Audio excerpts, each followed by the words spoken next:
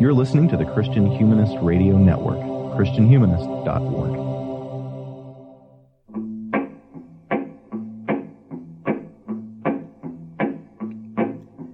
Satan, your kingdom must come down. Satan, your kingdom must come down. I heard the voice of Jesus say, Satan, your kingdom must come down.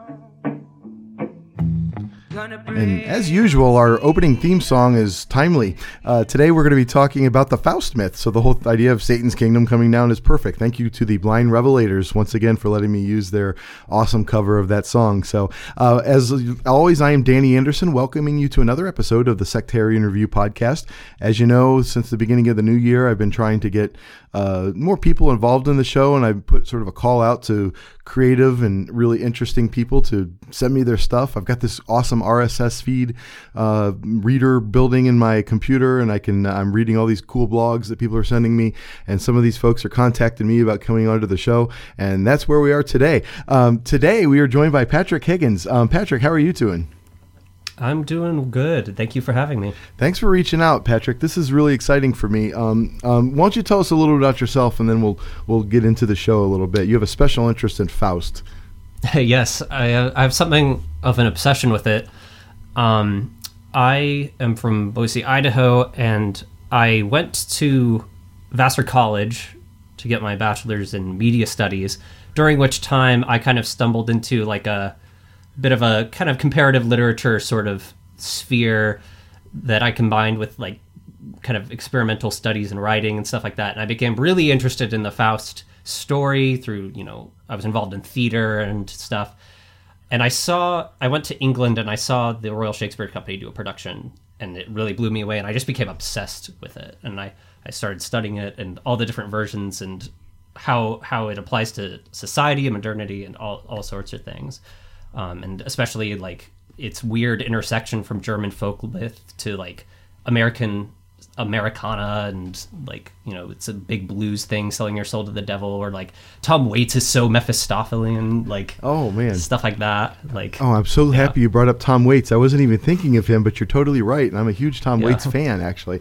And for some reason he's come up on the show a couple times recently. But yeah, no, that's a really great analogy. Another great thing I think about your work, so you have a variety of creative outlets, right? And you do a number of creative things. One of which is a blog, and I want to kind of right away point people at your blog so they can follow a lot of what you do. It's very kind of esoteric, I would say. It's how I would describe it. It isn't necessarily... that's a good way to put it. Yeah, it's you sort of being creative. It isn't just you making arguments about current events or whatever. It's a creative outlet, and it's sort of an analytical outlet. It's called Pen and Screen. Do you want to talk to us a little bit about it? Yeah, that was just something that I started, I think it was like maybe my second year of college. I was just like, I just want to write more. I just want to like get in the habit of doing that. So I just kind of started writing about, mostly it started out with just like me commenting on media and my thoughts on media and like what made good, quote unquote, good art and stuff like that.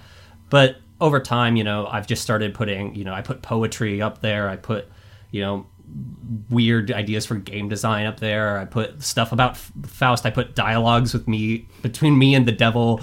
Yeah, and I've always been struck by like a kind of weird. I've been always interested in a weird attempt where like you said, there's an analytical touch to it where I'm still trying to use academic concepts, and I bring up writers that are like like Derrida and like the classic like difficult writers. But I'm inspired. There's a quote by Fernando Pessoa, the modernist Portuguese poet, who said something about he was like a poet animated by philosophy. Okay. And that's kind of like something that's I've tried to kind of take for myself. Like, I don't have the rigor necessarily to be like a philosopher, but I can use it in this kind of creative way to try and like deal with these things that are so universal and important to like kind of internal and external life. Yeah, and in a number of media, right? You talk about poetry, you talk about these little kind of dramas that you're writing. There's a poster that you've been working on that you've got this, which the header. Yeah. So anybody who's listening, I would really encourage you to go check it out. I'll put a link in the show notes, of course, to it. But it's a really cool thing, and particularly, I wanted to kind of focus our conversation on what seems to be a rather central interest of yours, this idea of the Faust myth, right? But before we get into that, another thing that I'm increasingly interested in is sort of escaping the confines of academic institutions, right? And so the idea that what we do in academia is not unimportant is, in fact, so important that we should be able to do it outside of our own kind of professional context, right? And so I think that you are a really good example of this. So you are emerging out of a very kind of elite college, right? Where you, an elite liberal arts college, where you're doing that kind of like heavy academic lifting, and you're translating that for a life outside of that. So you don't work in academia at all, right? And so you kind of find other outlets for this. And so I kind of want to hear a little bit about, I guess, your process and your inspiration, or how it is you're relating to academia here. Yeah, talking about process is something that's always difficult for me, because it really, I feel like my brain is like so fragmented, and like it's like I've always taken a lot of inspiration from, I guess, kind of like a lot of the stuff about like the way that, like, say, the surrealists think of ideas, and this kind of almost romantic notion of, like, you know, these things that come and clash together and like form new things, and I always saw academia as kind of a part of that, particularly, you know, the media studies stuff that I came out of was kind of one of those departments where, like, a lot of what we would call, you know, quote unquote continental philosophy and that kind of stuff was like, you know, they're like shoving it into that like niche liberal artsy scene that's doing kind of more experimental stuff. So when I was reading a lot of these like dense academic writers like Jacques Derrida and Deleuze and all these people that are infamous for being like so obtuse, I kind of took the approach of like, well, instead of seeing them obtuse because they're using like this rich academic stuff that's really dense, what if you read them as just avant-garde writers? Oh, interesting. In a sense, what if the, like, because especially someone like Derrida, who's an influence on me, like, he's doing weird stuff where, like, my thesis is kind of inspired by stuff where he did, where he would have two essays that were in columns next to each other and seemingly unrelated but always published together. Yeah. And there's something very experimental going on there. Yeah. That's very hard to explain. Yeah. And that kind of was like a way of looking at it. Or also Walter Benjamin, who's a huge influence on me, and his kind of stuff, like, especially, you know, his famous thesis on the concept of history is this super fragmentary, bizarre by any standard of academic writing.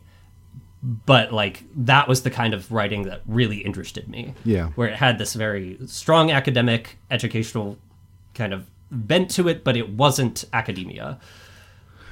But yes, it was outside of those kind of professional, kind of institutional structures, right? There's this publish or perish motivation behind so much of what academic writing looks like. And when you have someone like Walter Benjamin, who precedes all of that, really, he's not kind of limited by those forms, and it becomes an artwork in itself. The criticism is kind of art, right? And I've always said that about Lionel Trilling essays too. His essays, and I read this somewhere, and I can't remember where now, kind of belong to literature itself. They aren't necessarily just critiques of literature from the outside. They are kind of part of the ongoing dialogue. And so, no, and I think you're part of that for sure. And one thing I find really inspirational, I mean, you're sort of not an academic, and yet you do creative jobs. I would like you to, I'm sure there are lots of people who listen to the show want to do interesting things, and I'm trying to give folks a just sort of a menu of options about habits that you could do. Do you have sort of a writing habit that you go through, or is it just sort of sporadic for you? It's more sporadic than I would like, truth be told. But part of that is also that, like you've mentioned, I do other, you know, things. So between writing, I do, you know, I draw. I play a couple instruments and things like that. So my approach is, I'm like, well, I'm really bad at keeping a regular writing schedule, so I'll just fill in my time with other creative stuff to make sure I'm always doing something. But yeah, and I think that's actually, as problematic as a lot of, social media and the constant mediation is, there is some benefit to, I think, being able to surround oneself in the creative projects of others so much that there's always something inspiring, always something interesting to look at, to study, to bring into your own style, to question how they're doing what they're doing, stuff like that. Like the abundance of Pinterest boards now point towards that kind of thing. So as long as you are using that inspiration in a way that's like motivating you to do something, like the whole if you write even an hour a day, you're a writer kind of mentality does help with that. Which I don't even know if I write an hour a day, but I jot down in notebooks and stuff as much as I can. Yeah, and like I always tell my students, interested people are interesting people, right? If you're sort of engaged and learning yourself, you're just going to be that much of a more interesting person, and you certainly are that. And so, Patrick, I would just want to kind of jump right into the meat of the show, the subject, which is Faust, right? And so you've published on your blog your senior thesis, which is actually really cool. I can see how when you mentioned the Derrida thing, I can see the inspiration in there now. I hadn't caught on to that the first time I kind of looked at it, but yeah, it's very it's an art object in of itself that does this really interesting analytical work. You could propose this almost like your version of Joseph Campbell's mythic hero structure for stories. You kind of identify a Faustian story structure. And so do you want to talk us through that a little bit, as much as you can remember off the top of your head, and talk about what it is that myth means to the modern world? Because I think you want to make the case that we're like swimming in Faustian stories. And so, talk a little bit about that. Yeah, sure. Well, part of my approach to it comes from Marshall Berman, who was a Marxist scholar who wrote very heavily. He was kind of really interested in the idea of re-grasping modernity in the 60s and 70s and what it means to be modern. And he has a book called All That Is Solid Melts into Air, it's actually a really wonderful book. And he talks about, a whole bunch of stuff. He talks about Dostoevsky and the Russian modernist tradition and Robert Moses redeveloping New York. But he starts with Faust, and he starts just talking about the Goethe version of the Faust myth. And he basically says this version of Faust that comes out of the German Romantic period is the myth of modernity, and it is explicitly modern. And what it's telling. And he says that earlier versions, like the Christopher Marlowe Elizabethan version, have kind of elements of this. So I was really interested in this. I kind of tried to go a little bit more of a step into structuralism and kind of then post-structuralism and so on and so forth, and kind of look at what are the actual elements of a story that could make it quote-unquote Faustian, rather than, quixotic, for example, or something like that. Yeah. Which I think what's interesting is a lot of these kind of mythic tendencies that we say, it's this kind of story, all sort of reflect one another. But if you look at Faust in modernity, especially Goethe's Faust, it's all about someone realizing that their internal development can only happen through external changes to the world almost. Every version of the Faust story has, when he sells his soul to the devil and works with Mephistopheles, he becomes a global entity. He travels around the world with Mephistopheles to see what's going on. And in Goethe's version, he quite literally brings in the modern era where Mephistopheles invents paper money. Okay. And he gives it to the Emperor of Germany. He tears apart this Gothic world structure and Gothic city and rebuilds it. And one of the essential points of the Faustian myth that particularly I took from Berman is the idea that what makes Faustian development so interesting, the Faustian tragedy so interesting, is that it's not actually this moralistic tragedy in the way that it's usually portrayed, where it's this guy cared more about glory and power than being a good person, so he gets damned for eternity. It's really much more about the way that development Faust, in Goethe's version at least, is developing the whole world to make it a better place.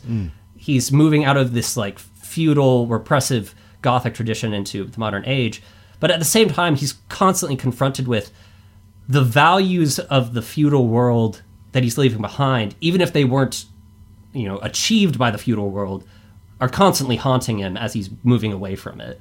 Like he there's a scene in part 2 where he literally like there's these two old people, this like couple that live in this little village, and they won't like give their land to him, and it's the only piece of land he hasn't redeveloped yet.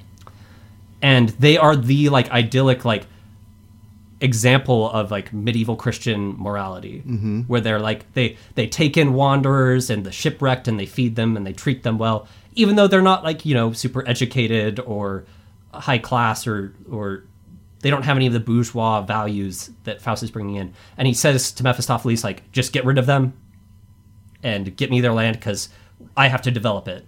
Like, we can't have old values looming over us in this way.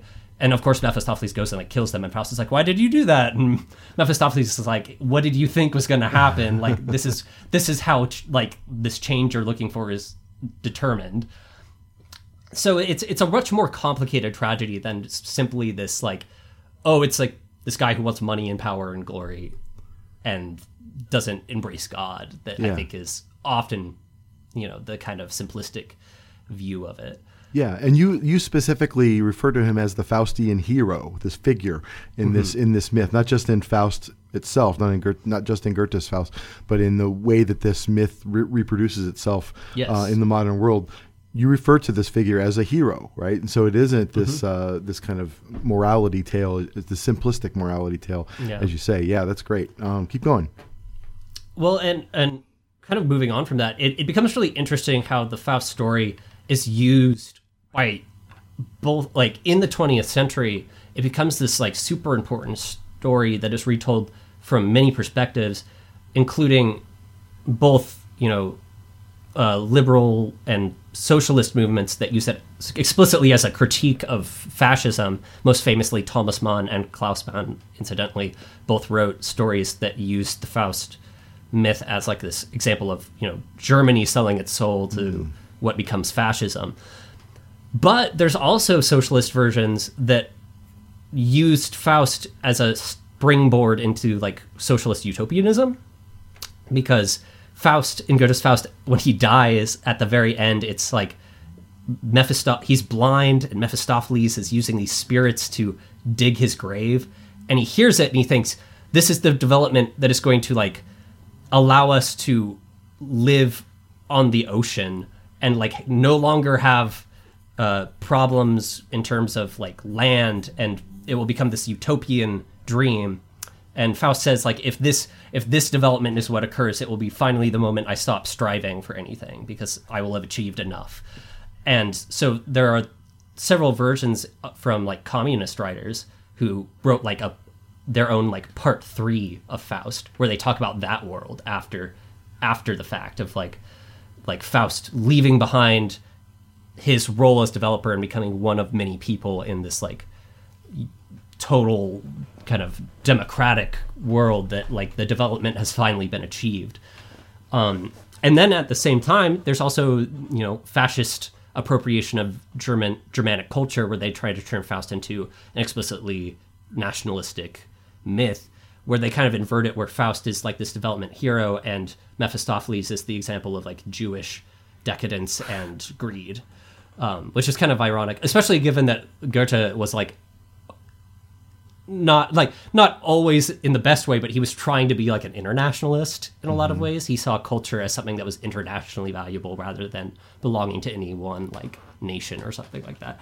But it keeps popping up in all these really weird, interesting ways about how we develop and how we're in a constant state of change, it seems now, and whether that the power of that change is going to accumulate in more and more singular figures, or whether it's going to become something that is like controlled by everyone and changes life for everyone in a very much more positive way, and they're in constant tension with each other. Yeah, no, that's great. And I think that when you're talking about the Faustian myth as a kind of story of developing the world for good, I mean, and so, one thing we like to talk about is pop culture on this, but this is sort of, so Tony Stark in the Marvel Cinematic Universe is definitely a Faustian character then, isn't he? He has all these sort of grand designs on improving the world through this new technological sorts of development. And so I don't know if you've thought about that, but I haven't thought about Tony Stark specifically, but that's a really good point, because I think especially the way that Marshall Berman describes him is explicitly, he says Faust is the developer. That is his archetype, is he's like this modernist developer, whether that means he's working under socialism or capitalism. Like it's the man of the big designs that he's going to see through with like all of the wonders of modernity. But so like Tony Stark's definitely that. And I want to save a section here in a little bit, so we don't want to dwell on this right now, because this is a myth that we see reproduced as at least a sort of metaphorical inspiration for a lot of our culture today. And so I want to like bander back a little bit, some examples of where you see this playing out, but we'll hold on to that. To and you don't have to answer this question, I just am posing the question to annoy Michael Farmer. What do you think of the DC universe? I'm just kidding. Michael Farmer thinks I talk about that too much on the show, and he was giving me crap about it on Twitter. So but anyway, so the back to the topic at hand here. That one's for you, Michael. I hope you liked it. But I want to kind of go into, since you brought up like socialism and Marx here a little bit, you have an interesting thing about the sinful dialectic on your blog. Can you explain what you're trying to do with that and sort of what it's about? Because it seems somehow related to this. So that's definitely a more like weird creative piece. Which is what's awesome about it. Yeah. And I think I use a Faust quote in there, but I don't even like really directly like say that it's about Faust. But I was rereading, as I mentioned before, Walter Benjamin, huge influence on me. I was reading his On the Concept of History, and I was reading the Michael Lowry book. I think it's Michael Lowry who wrote it. He has a book called Fire Alarm that's like a kind of Talmudic reading where he goes like section by section and just like expounds on like what each section means. But I was reading it, and I was struck by, the angel of history that Walter Benjamin is famous for describing seems so weirdly like another side of like a Mephistophelian Faustian figure, like, because he's all about, maybe this idea of progress that we have is actually kind of not the way to advance. Maybe he kind of inverts the Marxian thing where like Marx says, we've got to stoke the train that moves forward, and he says maybe class struggle is actually the passengers fighting up to the front to pull the brakes on it. And it becomes this weird thing where it's like, on the one hand, it's about kind of stopping this monstrous ongoing destructive form of progress, like quote unquote progress, but at the same time it kind of requires its own Faustian energy to it. It requires this kind of realization that you still have to like put into all this like Mephistophelian force into it. This kind of there's a sense that some sort of transgression has to happen, some sort of major development that's going to change the world as a whole, and the whole structure we live in as a whole is going to shift dramatically. So it's this weird thing where I felt like the devil and the angel become kind of one in this very weird way, where like if the devil is kind of moving forward and just tearing down things that are in its way, and the angel is looking back and trying to reconstruct what's value is lost, that you kind of need both of them if either one is really going to matter in any sort of way of looking at how we're going to change things for the better, even if it comes at a significant cost. And kind of one of the big themes of Faust is, in a way, like, it's no longer a question of what will be done, it's a question of how things will be done. And I think you need both the kind of angel and the devil. There's a pact being made with both of them in a weird way. Yeah, that's interesting. And so, I mean, a question that I've been pondering about my own opinions of the world here lately is, do I believe in progress, right? And so that's a weird question. Yeah, and so I because often people will throw my politics into progressive buckets, and I'm not It's never sat well with me for some reason. Yeah. And so, and I'm not even sure I believe in progress because of this, of what you're sort of getting at. It seems like every step forward brings with it a destructive step, right? And so I'm not sure that it's just creating new sort of tensions, right? And maybe this is coming right out of the dialectic. So let me quote from your piece. And by the way, Patrick sent me a whole bunch of links to specific essays in his blog. I recommend you read the whole blog, but I will put specific links that he sent me up. And this one you'll find on the show notes. Just go to sectarianreviewpodcast.com, find the show notes for the show, and you should see links there. I'm usually pretty good about that. I think I forgot last week. But so in this case, as Jerusalem is established in remembrance and reparation, so it becomes a mechanism for destruction. Slavery is replaced by an industrial imprisonment apparatus. Barbarity replaces barbarity. This is what must be done away with. Should sin be a departure from virtue, then surely the leap forward would be sin. And so is that sort of what you're getting at there? Is this sort of an anti-progressive statement, manifesto? Yeah, in a way.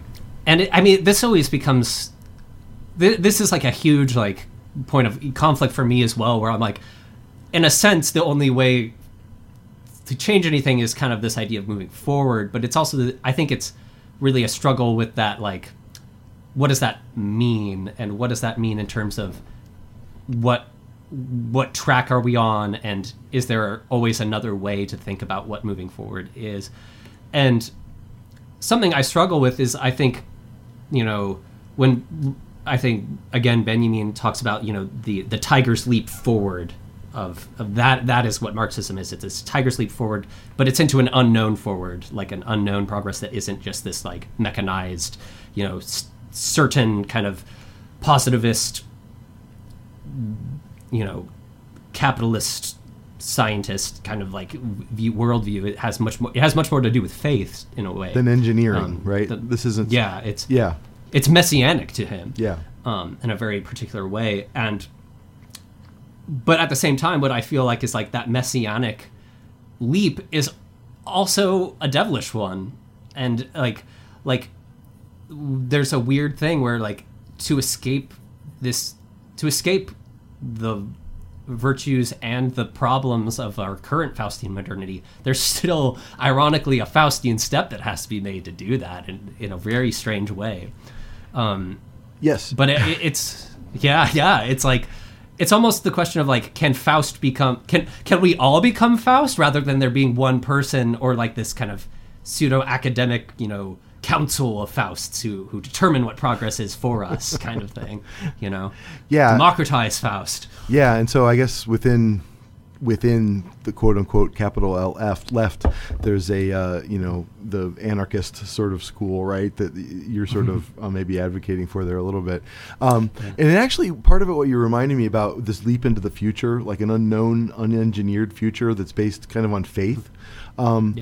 A movie that I've taught last year and I'm still obsessed with, I just can't get it out of my head, is Children of Men. I don't know if you've seen that movie. I am absolutely ashamed to say I've still never seen that movie, as much as I know I would absolutely love it, and it totally deals with everything that I think is interesting. I think it does. And one thing that sort of happens is the basis of the story is that for some reason, we don't really know why, people have just stopped being able to reproduce. And so the world is just kind of winding to a close, and it's just erupting into all this violent chaos as people are just sort of scrambling, not for diminished resources because there's fewer people, and so there isn't, it isn't that, but for whatever reason, the panic at the end of the world is causing us to be really barbaric to each other. And there's a woman who's a prostitute who somehow miraculously has a baby, right? And so Clive Owen's character is kind of tasked. He finds himself just drawn into this task of getting her out of England onto some boat where there's the Human Project, where there's this potential salvation, but we don't really know what happens, right? But all throughout that movie, you have people trying to help this woman along to get out of England, right?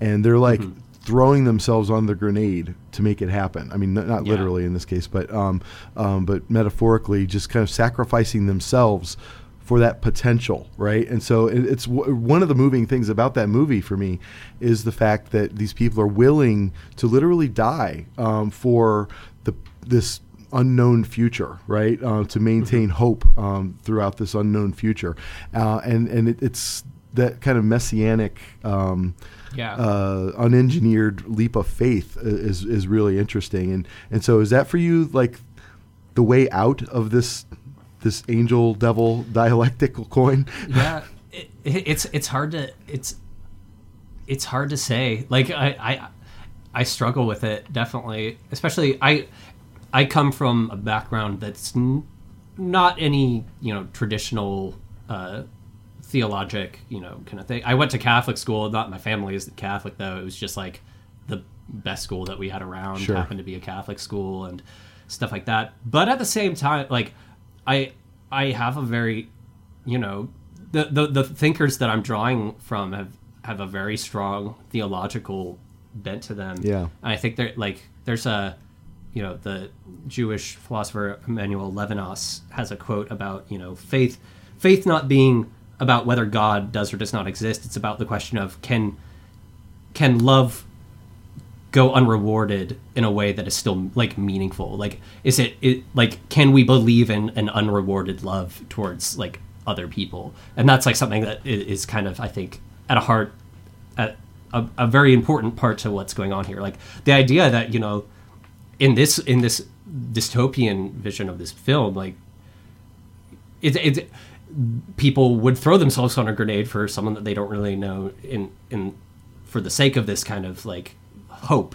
And I think that faith, there's a question of like, can we or not use faith? I don't think you should like utilize faith per se, but like, is there a kind of faith that points towards, the realization that even if there's going to be a human cost or an element of tragedy to whatever we need to do to revolutionize society, to change society for the better, maybe that human cost can be something other than, the massive amount of bodies that build up the 20th century that are, the bones that build like these big dams and canals in both, United States projects and the Soviet Union. Can it be something other than the mechanized destruction of the fascist machine? Like realizing that there's a human cost, but there can be a different kind of cost that isn't just this, throwing of human bodies into something that's so destructive. And like, yeah, it's difficult. And I move all the time between like absolute kind of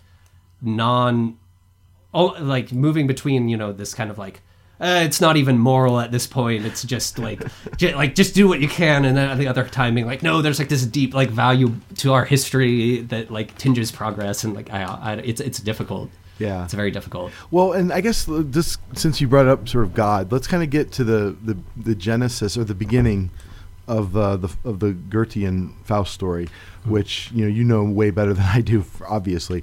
But I mean, I kind of do know that it's alludes to almost it's kind of modeled on the Job story a little bit, right? You've got you've got the Satan and the God and God making sort of a almost bet, a deal, yeah. And so, but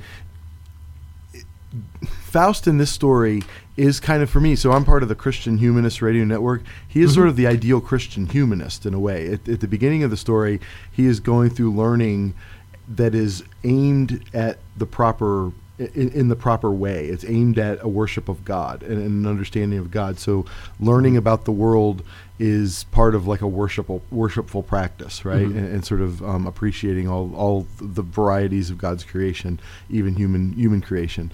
And so he becomes kind of under the influence of Mephistopheles, he becomes kind of impatient with that, if you will, right? And he wants to like do something quote unquote practical, and that's the deception, is he kind of turns his desires away from he's doing developmental work, like you said, but aimed with the wrong desire. And I'm sure you could say this better than I can. What do you think about the motivating incident at the beginning of the story, and what does it have to do with the rest of it? It is pretty interesting, like, because it is this scene where, yeah, it has this Job kind of like, you know, I bet I could tempt this guy away from salvation. No, like hit the very the very foundations of his reason is like in tune with God, kind of like thing. He's using learning and education for the right reasons, and he's tempted away from that. He's using learning and education for the wrong reasons, right? And that's kind of the turn. But go ahead. Yeah, I think I would push back a little bit in Goethe's version specifically about the idea that Faust is motivated in the wrong way. Okay. Particularly, but though I mean I'm speaking maybe in a more broader like modernist conception rather than like a theological one here, because again turning to like Berman's conception, he has this thing where he kind of says like what's funny about Faust is that Faust actually becomes a legitimately better person under Mephistopheles' influence, because Faust what's funny is that like in as much as it's all about like modernity and the development of the modern world, Faust is never really a capitalist. Like, he doesn't care about, like, developing for the sake of value or money. That's only, like, Mephistopheles says that. He's like, oh, you can make a lot of money off of this. And he's like, no, I don't care. What I care about is the development of the human project. That's the name of the boat that's saving the woman at the end of... at the end of oh, really? I think it is. That's the human I think it's called the Human Project. But go ahead. Oh my God. All right, go ahead. Yeah. But yeah, like it's weird. And partially because at the end of Goethe's version, Faust isn't damned is a very interesting thing. Yeah. Faust is actually saved because his deal with Mephistopheles is specifically, if I ever stop and say, I am content now, let me move no further, that's when you can take me, like you can kill me and take my soul. So the ending, as I kind of mentioned before, is like he's blind and he thinks that he hears like the penultimate development of human progress. He says, if that's what this is, then I'm fine. Like you can take my soul, I don't care. Humanity has reached utopia. So like Mephistopheles is like, aha, I've got you. But then the devils come down. They're like, no, you didn't, because he didn't like he was still striving for that progress, which you denied him, is what like the angels say. Like he was still striving for that ultimate utopian development that you tricked him into think was happening, but wasn't. So he died striving and therefore is saved. Okay. Which is a very interesting, like, which is really funny because I think a lot of people know, like, Goethe's Faust is famous for, like, most people just know the first act, which is much more built around the Gretchen tragedy and, like, the kind of more traditional, like, story that's more like the Marlowe one, where he's, like, going around and using magical powers and finding love and lust and, like, all these things. And the Marlowe one ends with, like, the much more, like, kind of common conception where, like, at the end he realizes that he's damned and, like, demons come out and tear him to bits, right? Like Right. It's a much more, like Elizabethan like version of hell, but it is weird because like Berman kind of says it's this weird thing where it inverts it to, it's like the path to heaven is paved with bad intentions almost. Like it's weird, like that's yeah, interesting. Go ahead, I'm sorry. Yeah, it's like it's like Job, where like the very, like when Faust gives into the temptations, he kind of does develop kind of some of what we would, I think, you know, is kind of in part the Christian humanist project, where it's not just learning for your own good, which is what Faust finds so dissatisfying. It's the desire to realize that, like, my internal world, like my internal development can only really happen through an exteriorization of it and a realization that I'm part of, like, this world that needs to also have some sort of change occur. And that's actually something about the Faustian hero that's often overlooked, is that it's the first example of an academic hero. Oh. He always begins locked in a study with 1,000 books talking about, you know, Aristotle and stuff. Especially Christopher Marlowe, like the first 3 pages are like one long monologue that's all about like weird Latin studies. Like it's so boring. But it always begins with him like I've learned all this stuff, but I'm dissatisfied because he the second thing is he's a hero who's driven by anxiety, but not in the way that like Hamlet is, like, because Hamlet is like frozen by anxiety. For Faust, it's always the feeling like, am I doing the right thing? he looks away and he says, maybe I shouldn't be doing this. And then he looks back and doubles down on it. Yeah. And it's like, that's like what he's constantly doing. Because like in Marlowe's version, it's much more like he's constantly having these monologues where he's like, but wait, should I pray to God instead? And then like a literal angel will come down and be like, yes, you should do this. He's like, no, wait, like, let me rethink this. It's like, come on, dude. Like, like what more do you need? But yeah, it's, Yeah. yeah. Go ahead. But I was going to say, like, an interesting connection maybe to Benjamin again is Berman has a little section on Benjamin, which he doesn't directly tie to Faust, but he says something about, like, Benjamin's interest in modernity is also like that, where he's constantly drawn to, you know, Paris arcades and nightclubs and this thriving urban modern life, but he also has this tension of, like, but, like, there's something there that's good, but it's not enough, and we need to break with it. But he always goes back to it. And Berman says Benjamin is someone who wants to be saved, but not yet. There's just something that's got to be done before salvation occurs, and that's kind of what the Faustian anxiety is, in a really weird way. Okay, and that's a great setup. So I think two things I want to talk about, and then I want to save room at the end because you directed a stage version of this yourself, and I want to kind of talk about some of the decisions that you put into this at the end. But before we get there, though, so this is I think I'm compelled by the fact this is kind of an myth for the modern world in many ways. Any kind of political project you can think of has its sort of can be applied to, or can be seen through the lens of this sort of Faustian bargain, right, in the way that Goethe writes it. And so, but also it inspires a lot of artworks, right, and a lot of mythologies of the definitely. 20th century. And so often it's in the form of an artist. And so for me, it's like Robert Johnson and the being at the crossroads, right? That's clearly almost like taken from the pages of a Faust story, right? What are some other versions of this that you think are sort of important in helping us understand the way we interpret this myth in our current time? That's interesting. One that's just like I personally love, just because it as a fantastic album, is I mentioned Tom Waits at the beginning, but he has an album called The Black Rider. It's a play, originally, right? It's a musical that was written with William S. Burroughs, and I cannot remember the director's name for the life of me. You can actually find like videos of the original production, which is in German though. Like the music is in English, but the actual script is in German. But it's actually based on kind of another German folk tale that's like maybe an influence on Faust that has a little bit more of the Robert Johnson kind of version, where it's a lot more about the way that like selling your soul to the devil comes back in like this ironic inversion of like the wish is what does you in. Yeah. Like the monkey's paw kind of sort of thing, right? Yeah, it's that monkey's paw version of it. It's like that's really kind of the more is less the like the big like modernist development version. It's a lot more about the personal folkloric version. And I just think it's a great album, and when we talk about, you know, my version, like it had a big influence on like my aesthetic of choice of it. Also, I mean, there's also the classic, you know, Devil and Daniel Webster. Yeah, is a very like fun kind of take on it, which also like kind of fun like little like version of, you know, modernity with like the idea of like the law in this lawyeristic kind of sense, which is also, you know, Kafka, I think, is very Faustian in many ways. Oh, that's interesting.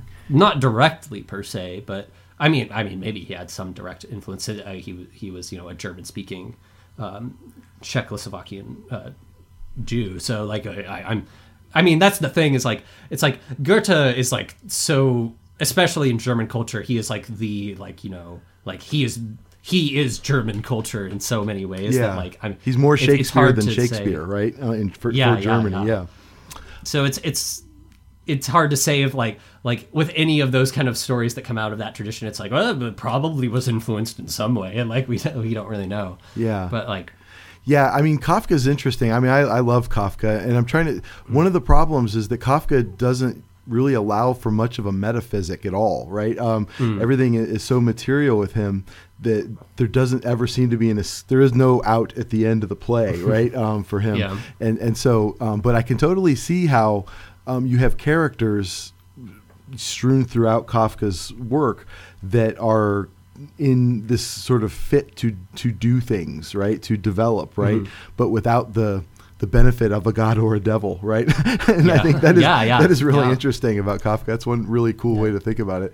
And I brought up, Tony Stark before, but I think that when you see someone like him, he very much embodies the kind of tragic hero, like the well-meaning guy who keeps screwing things up by the things he's trying to do, right? And yes, he is inventing these amazing new inventions, but everywhere along the way creating new problems that we have to then deal with, which is sort of the anti-progressive reading of what he's doing. But then you think about, because there seems to be like a self-awareness of his hubris, right, in those stories.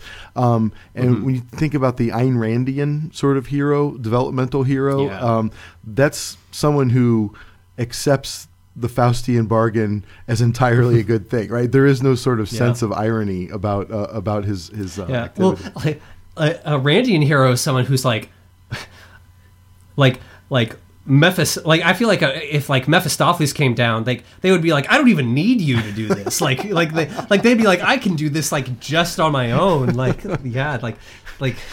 don't even accept like the metaphysical like bargain element of it. Which is almost like the real worst thing, because that's the thing is I think like even if we're not going to try, if we're gonna try and escape progress, like I'm not quick to denounce Mephistopheles in a way. I think because in the Sinful Dialectic piece, I said something like, there's a quote from the Goethe version I used where he says something like, keep the devil tight, once lost he will not be caught again, or something. Yeah. And I think I say what is truly bizarre is that in a way the whole task is to catch the devil again. You have to kind of catch the devil to jump off this track. You have to get that almost Nietzschean will to power kind of thing going. That's actually another maybe really Faustian thing is just Nietzsche. His whole writings, his whole understanding of the world is very, very Faustian in a lot of ways. Yeah. I can see that for sure. And my favorite TV show, if you listen long enough, is Hannibal. I love that show. The relationship that they set up between Will Graham and Hannibal also has this Mephistophelian, Faustian sort of relationship there. Yeah. And I think that there's many ways in which that myth has inspired artworks that still speak to us, right? And so there's something about how you identify that almost as like a parallel version of The Hero's Journey by Joseph Campbell. That has obviously inspired Star Wars and a great number of cultural productions in my lifetime and throughout the 20th century. But there's this other myth that kind of does something alongside of it, and sometimes there's intersections, of course, but it does seem to be distinct in some ways. And that's in my thesis, I didn't really go into it that much, but I talk about a little bit I talk a little bit about Kafka, and I also talk about I was also struck the way that we refer to these things like Faustian, Kafkaesque, quixotic. They all seem to intersect in very interesting ways and then diverge in interesting ways. Faust and Don Quixote are again, almost opposite sides of the same coin. Don Quixote is the precursor to modernism. It's the foundation of the modern novel. And it's all about this guy who's on this journey to change the world through his weirdly idyllic virtues that have no place in the world that he wants to be in. Yeah. And that's a weird kind of Faustian thing at the same time. They both reflect each other in this weird way, as Faust and Kafka kind of reflect each other in this weird way. And I do think it is kind of reductionist when people are oh, it's the hero's journey. There's a very much wider lens than that. And as much as I do kind of consider myself in this Marxian sphere, but I have I'm always I do post-structuralism, and I like Jung. I actually do find Jung a very interesting read Yeah. and a lot of stuff, as problematic as it can be. And especially and I think, I'm like by no means interested in what Jordan Peterson has to say. I think he's kind of inane and like doesn't have a whole lot that's of significant value. But I do think like you can read Jung and like take away some pretty valuable stuff in terms of approaching creativity, culture, and art. Yeah. And like there are other thinkers like James Hillman, who I quote in my thesis, that kind of takes the Jungian model and says, like when you think of yourself mythically, by nature you have to think of yourself as a part of a larger world that you have some place in connecting to and seeing how it changes. Mm-hmm. And that, like there's more complicated readings of these things than I think sometimes both pro and anti sides want to admit. Yeah. There's a Faustian way of seeing Jordan Peterson then, right? I mean, his whole project is one of that kind of resembles that in some ways too. And that's another application of this. So one way is like looking at the Faust myth and seeing how it embodies in cultural productions. Another way is kind of using it as a lens to kind of understand the world as it exists, like through political machinations, for example. And so one thing that kind of stood out to me as I was thinking about this the last few days was that I have always felt like the religious right has made a kind of Faustian bargain with the Republican Party and conservatism, right? And it's really been tested in the Trump era, right? And so I think that when you see someone like, I mean, just for the sake of shorthand, and this is way too simplistic, but Jerry Falwell Jr. and his, affixation to Trump, to Trump's posterior there, I think that there's definitely some sort of deal with the devil sort of way of reading reading that relationship. What are your thoughts on that? Yeah, I mean, as I mentioned, like I speak as like a sort of an outsider to much of what is happening within Christian community, which by no means, like, I think there's so much that's valuable. I think it's a shame when like so-called progressive people like talk about it in like this disparaging way.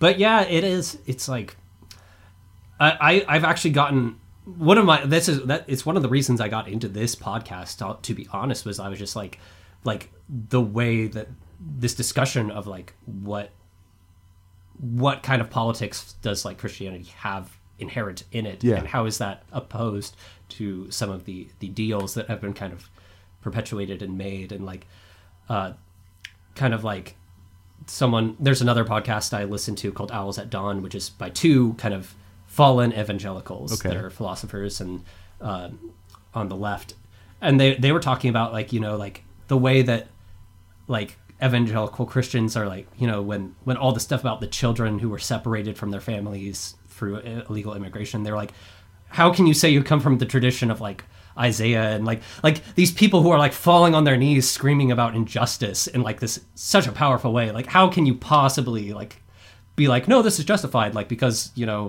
like rule of law under kings or something like that? Like, it's like, what? Like, no, that's like, and I almost want to say like there's something, again, I keep going back to Marshall Berman on this. He says that there's something that's worse than Faustian, that's pseudo-Faustian. Oh, and that's where he says that like ironically, the USSR is pseudo-Faustian because it's not even a tragedy, it's a farce. Because like when they build this huge canal and they spend so many human lives to build it, and it doesn't even get used for anything. It's just a big symbol that like doesn't have any foundation to it, which is like ironically worse than like the cost that these capitalists, and this is a Marx scholar saying this. He's on the left, so like he's saying like what's the real like tragedy there is that it becomes farcical when like the tragedy of like capitalist development, modernity, like at least is like trying to produce like this usable thing, even if it gets subsumed into value. And that's almost what Trump is like. It's like, how can, like, he doesn't even align with like, these kind of superficial like evangelical values. Like, he doesn't even care about that. Like, so why are you aligning with him when like it's just such a big symbol that you're investing this labor and energy into that isn't even giving you like, you know, a power through the Faustian bargain. Yeah. It's just like if like you're not going to have an interesting tragedy if it was just Mephistopheles being like, what if you just gave me everything and you just sit here and I'll do what I want. Yeah. And and Faust doesn't even get like a say or like don't do anything with the power. Like it's pseudo Faustian to me in that kind of way. And the fact that it feels like a farce, that totally makes some sense to me. My own reading of this situation is that there's a way in which this is sort of out of a panic. This kind of they've internalized this kind of persecution process, or complex, that they are always talking about. And I think that they think that, and it's probably true for now, that under a Betsy DeVos Department of Education, for example, they aren't going to be enforcing particular Title IX rules in a way that might compromise their Christian colleges, right? And so, but my prediction ultimately is going to be that there's going to be such a backlash against that. It's just ultimately going to hasten the intensity with which, and they actually are going to create a kind of persecution of their own, if you want to use that term. It's a stretch of the term, I know.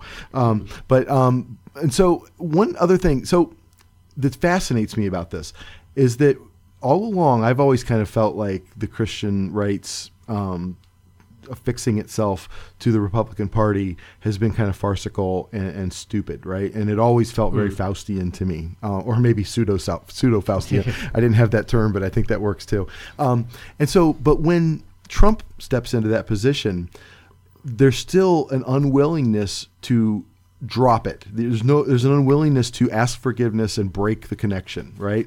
And in one of your dialogues that you write, and I will put this on the show notes for this, you ask Mephistopheles, the notion of a diabolic contract is itself somewhat paradoxical, isn't it? Marlowe's Faust is a difficult character to sympathize with because he should be able to turn away from his deal with the devil at any moment, but he never does. The power of the devil is only actualized with the absence of God. Faust could find his salvation by simply praying to God for forgiveness and forsaking his pact. The breaking of the contract in and of itself would save Faust from the very repercussions of breaking the contract, right? So that makes sense, right? But Mephistopheles says, well, that's only if you assume that asking for forgiveness is simply a matter of speaking the words, forgive me. Once one uses magic to summon a devil, one encounters a power that defines their existence. And so, do you want to talk a little bit about what you were going for there? I know that you weren't writing about this situation, but I really feel like it applies. There's I think an older, because I wrote like several of what I call those were like kind of early like rumblings of what would become my thesis in a way. There's one of them where I actually do talk about Trumpism with Mephistopheles in this way, which I had some fun with the idea of Mephistopheles being like Trump isn't even good enough for me kind of like thing. But there's something about the notion of kind of the way that my encounters with a certain form of Christianity where there's that dissatisfaction of the idea that forgiveness is really just this I pray to God and say forgive me and it's washed away, it's all clean, which I mean is certainly an element of the Christian spirit, but it's supposed to be something beyond that. It's not just the words forgive me, right? It's a very deep connection and understanding of personal responsibility in the face of God and in the face of this greater community, which again, turning to Walter Benjamin, he's writing from a weird mix of Kabbalistic Judaism with Marxism, but the idea that the Messianic spirit is much more driven in part by our responsibility to our community and the values of the past that we've never achieved, and that utopian spirit, and that's the messianistic turn, right? I remember the radical theologian Peter Rollins, who's kind of a character, said something about he was asked by a more conservative Christian, do you affirm the resurrection? And his answer was, no, because every single moment of my life where I turn away from those in need and those who are suffering, I can't affirm the resurrection in that moment. But when I do help those in need, those are like, there's no way to be affirming the resurrection constantly in your entire life while like suffering is occurring. Yeah. We can only have it in the moments where we're in contact with the needs of others. So believing and doing are sort of embodiment almost. Yeah. But then again, that kind of turns into a Faustian thing. Yeah. In Goethe's Faust, he actually takes the Bible and he becomes dissatisfied with "in the beginning was the Word," and he rewrites it to "in the beginning was the deed." So it's like this weird. It's like even when you're embodying the Christian spirit, it comes back. Like but like there's something about that, like the notion of there being an almost, I have a certain kind of like suspicion of ontology, I guess, of like these broad claims of being, but there is something about like being a religious kind of being that opens itself up to a transcendence that is still, but it's transcendence in the world still, like it's transcendence that comes again in this interaction with others in need, that is this, that is the moment of resurrection, that is the moment of the messianic utopia coming in to the heaven on earth kind of thing. Yeah, definitely read some Peter Rollins if you want to follow up on this. I think you're right about that. And I just want to kind of continue with what you say. This kind of reminds me of Tolkien, and I don't know if that's intentional on your part, but well, let me reread that. Well, that's only if you assume that asking forgiveness is simple a matter of speaking the words "forgive me." Once one uses magic to summon a devil, one encounters a power that defines their existence. To accept that power once is to think about it eternally, right? Even if one renounces it, the possibility of that power colors life afterwards, is what you say. And that very much reminds me of the Ring of Power, and particularly its hold on Bilbo at the end of the first Lord of the Rings movie. I mean, he still has this like lust for it, right? And so I feel like I've always thought of that. Go ahead. I'm just like I always remembered that as like, because I was pretty young when the first Lord of the Rings movie, and that was like what, like more than the orcs or anything, what terrified me the most was that scene in Rivendell where he just freaks out and he just like that was what terrified me as a kid, was like that lust, that open like raw desire for it. From a good guy, right? Yeah, and from a good guy. Yeah, and that also comes from, because part of what my thesis was I was arguing also that like the process of artistic adaptation is itself Faustian. Yeah, and that kind of plays into that idea that like when you make a movie of something, and whether or not the movie is in and of itself good or bad, it will forever color your interpretation of what came before it. I always think of like, there's like this kind of meme that like pops up, I guess, in the Harry Potter community, where there's like in the fourth book, like, like there's a scene where I guess it says something like Dumbledore like calmly turned to Harry and said like in a quiet voice, like, "Did you put your name in the Goblet of Fire?" And in the movie, they always like freak out because Dumbledore like rushes over and screams like, "Did you put your name in the Goblet of Fire?" And like they constantly have this meme of like comparing like the two reactions of it.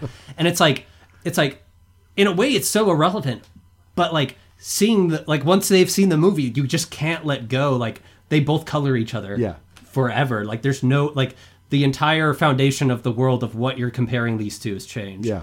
And that's kind of like the thing of like, if you were to summon a devil with magic, like even if you dispel it, like there's like the knowledge that like your entire world has the opportunity for summoning a devil that can do anything with magic is like a huge, again, like ontological shift about like what like the foundations of our place in the world are. And that's kind of part of like what Faust says is like,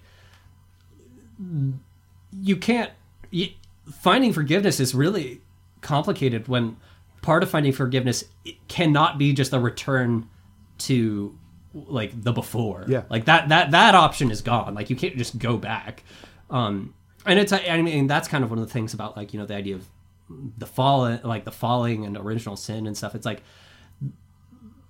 people who kind of interpret like forgiveness in the way of like, oh, we're just trying to get back to the Garden of Eden. It's like, it's not that simple. Like it's more complicated. Like the idea of forgiveness of accept, like there's an acceptance of the nature of sin in us, an acceptance that we can't just go back, but also a need to realize that we can't just be like, oh, well, you know, like the world is like, we made the world worse, but like might as well like ride on that, like have some fun with that. Like that's not the right option either. Yeah, you can't unring the bell, right? Once that path was chosen, and it probably predates the Christian right, as we know it in the sort of the 80s with Jerry Falwell Sr. and you know, Pat Robertson and all that, and the neocons. There's a way in which that is that allure of power is forever part of the Christian experience, right? Even if you choose not to wield it, its very option like colors your view of the world, right? And I think really then this is more of a warning to the Christian left, this emerging source of political power in at least on social media, and so if that's actual power or not, I don't know. But but whatever, that's another story. But the so in a way of like just sort of reversing the polls about who you're supporting, you're still clamoring, you're still summoning devils, right? There's still an association with a devil, and so I think that idea of progress, I suppose, that this story calls into question through your reading of it, I think is a nice warning for it's not just a condemnation of the Christian right, it's a nice warning for the Christian left, and I think that's very interesting. Maybe that's a way of kind of framing what I was trying to get at with sinful dialectics. Is like, we're not at a point where we need to like summon new devils into existence. Maybe it's about grappling with the energies of the ones that we already have, in a sense, and finding where that power leads, and if there's a tinge of the angelic that we can utilize there in that. Yeah, fascinating stuff. Before we even get to the end, I want to invite you back as often as you want to come, Patrick. This has been one of the most interesting conversations I've had in weeks. This has been great. But I do want to ask you about your play. And so you produced a stage version of this at Vassar, right? And so what was it you were going for? What kind of representation did you make? Like, what was your sort of creative option there? Well, with that version, that was the Marlowe version. Like, you can, like, you really can't, you need Disney money to do the Goethe version. Like there's a reason that it exists in, like, Germanic opera, and that's it. Like you need a big budget to, like, because, like, Goethe is throwing in, you know, like, whole sets changing and, like, special effects that are, like, nothing. Like, but, yeah, I did a version of the Marlowe one, which was inspired, like I kind of mentioned before, like I saw a version of it at the Royal Shakespeare Company, and that version was like this weird, like, experimental one that was tinged by, like, theater of cruelty kind of stuff. I thought it was, like, absolutely fascinating. So I did a version on campus that was actually my first time directing anything, and it was a huge success, actually. And kind of I didn't really want to put a moralizing twist on it in the usual way, partially because Marlowe's is so much more like and then he gets torn apart by demons at the end because he wanted money, kind of like it's a little simplistic if that's like your like go-to thing, which, you know, the history of Christopher Marlowe is actually kind of interesting because he was like pretty heterodox, kind of early atheistic kind of stuff. So like it's hard to say, you know, maybe there's an element of kind of satire to like the whole thing that's going on. But there's a lot of fun. Like it's a really like fun, like weirdly like raunchy play where like Mephistopheles, like, it really leans into the Mephistopheles who's like the trickster and is like, you know, weird. But it also has like these scenes where, like, you know, like early on, like Faust is like really considering like, should I sign this? And Mephistopheles is like, let's be serious here for a sec. You shouldn't do this. Like, he's like, I can tell you, like, from my experience of eternal damnation, this is not a good call.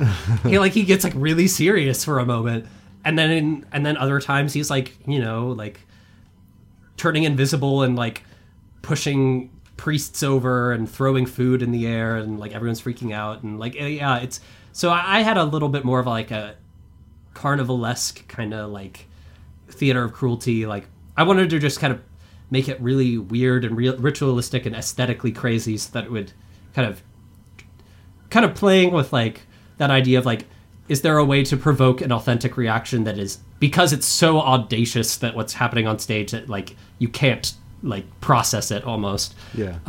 Because we especially, there's a scene where like the 7 sins come out, and it's, you know, fun because it's like they're all going around doing their own like weird thing where lust is trying to seduce him and wrath is screaming about, you know, blood, and like it's like this really like crazy scene. And so we had a lot of fun with that, because like I really just doubled down on the actors of like, we're just trying to get the audience to be disturbed at this point, just gross them out. And like we did a thing where gluttony, we just gave him a mayonnaise jar and we filled it with vanilla pudding. So he would just be eating it, like handfuls of it. And every time the audience would have this like, oh, like reaction to it, that I was just like, yes, that's what we're going for. And Rob Zombie's, Christopher Marlowe's Faust. Like this, I like to hope that it's maybe a little bit more nuanced than maybe what Rob Zombie does, but like, yeah, a little bit. But like, almost, I like to think of it maybe in kind of what like some of the stuff David Lynch has been doing with like the revival of Twin Peaks, where it's just like, what is happening? It's so like disgusting, but it's aesthetically like fascinating, and like that kind of thing was a little bit more the vibe we were going for. Yeah. But it was actually really successful. Like the first show, you know, we had like a decent sized audience, but not huge. Like it was on a Thursday, like people had classes, and then it was packed the next 2 nights. Yeah.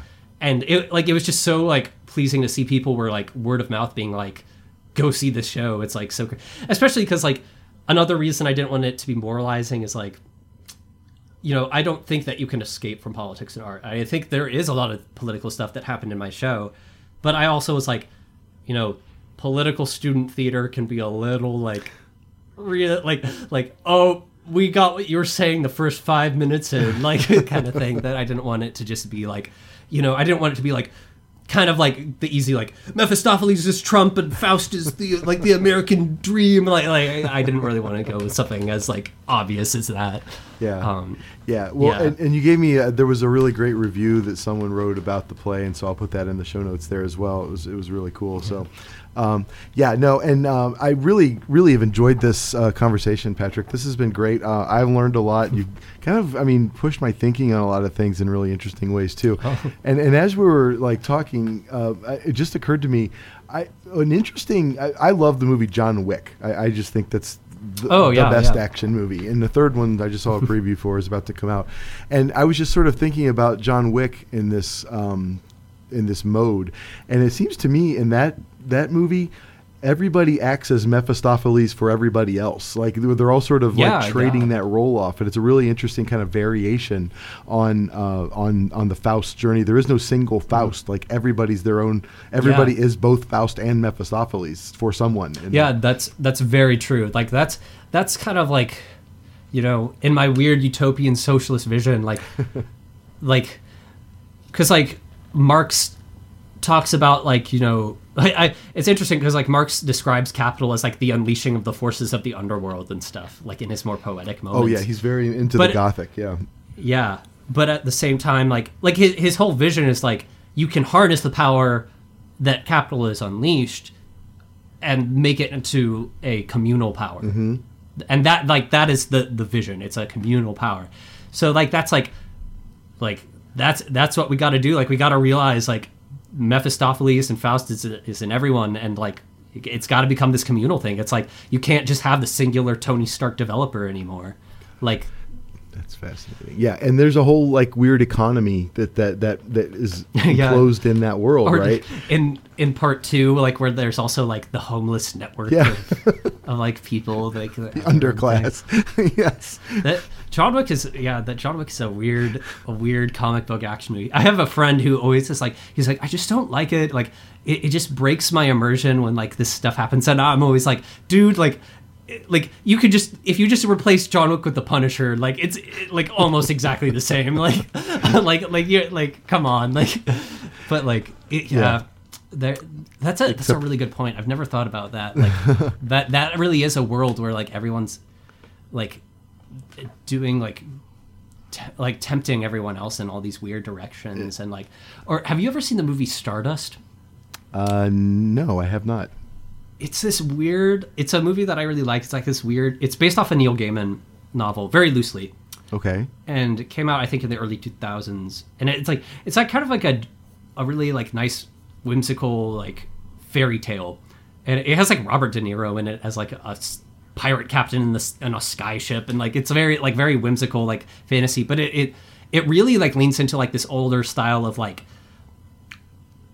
This is something else that like absolutely fascinates me that's in connection with Faust. It's like the tradition of like the idea of like fae and fae having bargains to it, but it's the fae bargain is like explicitly amoral. Like it's like you don't understand the morality of what's happening when you're like bargaining with a fairy or something like that in like old style like Lancelot myths and stuff like that. Yeah. But it leans into that, and it's this world of like it's like this weird gothic world where like there's like a fairy market that they go into, and everyone's like selling all this wonderful stuff to everyone else, and the way that the exchange works is like like you give me a year of your life and I'll give you this like magic feather, like, or like you give me the color of your eyes and I'll give you like your heart's desire, like, and that kind of like exchange that is so like it's all this exchange, but it's so like weirdly not like it's marketing, it's all market exchange, but it's not capital. It's a right? weird it's not version value in the traditional sense. Yeah, it's weird. It's a weird so version of gothic. Commodity fetishism, right? It's a very it's a very kind of weird take on that. You have to look that story up. That's great. I'll have to look for that one. Well, Patrick Higgins, thank you so much. This was, like I said, so much fun. You have an open invitation, my friend. Anytime you want to talk about anything, just let me know, and you're more than welcome to come back on the show. Very flattering. Big fan. Well, no, it's I kind of maybe I've made my own Faustian bargain here, but I feel like I've made this call for people to sort of share their creativity with me is really kind of I don't know, been just very personally satisfying for myself here. I'm hoping other people are inspired by it and kind of empowered by it too. I don't. This is not an NPR show where I want to constantly interview powerful people. I mean, this is. I think of this as much more democratic than that, and this was like an ideal version of it. Thank you so much, Patrick Higgins. So if you go to penandscreen.blog, you'll find his blog. I'll put a link up to it in the show notes. This was a lot of fun for me, and anybody else out there listening. If you have something you want to share with the world, or a great idea, or you just want to spend an hour talking to a loser like me, you're more than welcome to do that. Get in touch with the show via the Facebook page or our Twitter account, or we have a Gmail. What's it called? sectarianreview@gmail.com, I think, is my email address. And so look forward to hearing from you, Patrick. Anytime, my friend, you're more than welcome. Thank you. For Patrick Higgins, I am Danny Anderson, thanking you for listening to another episode of the Sectarian Review podcast.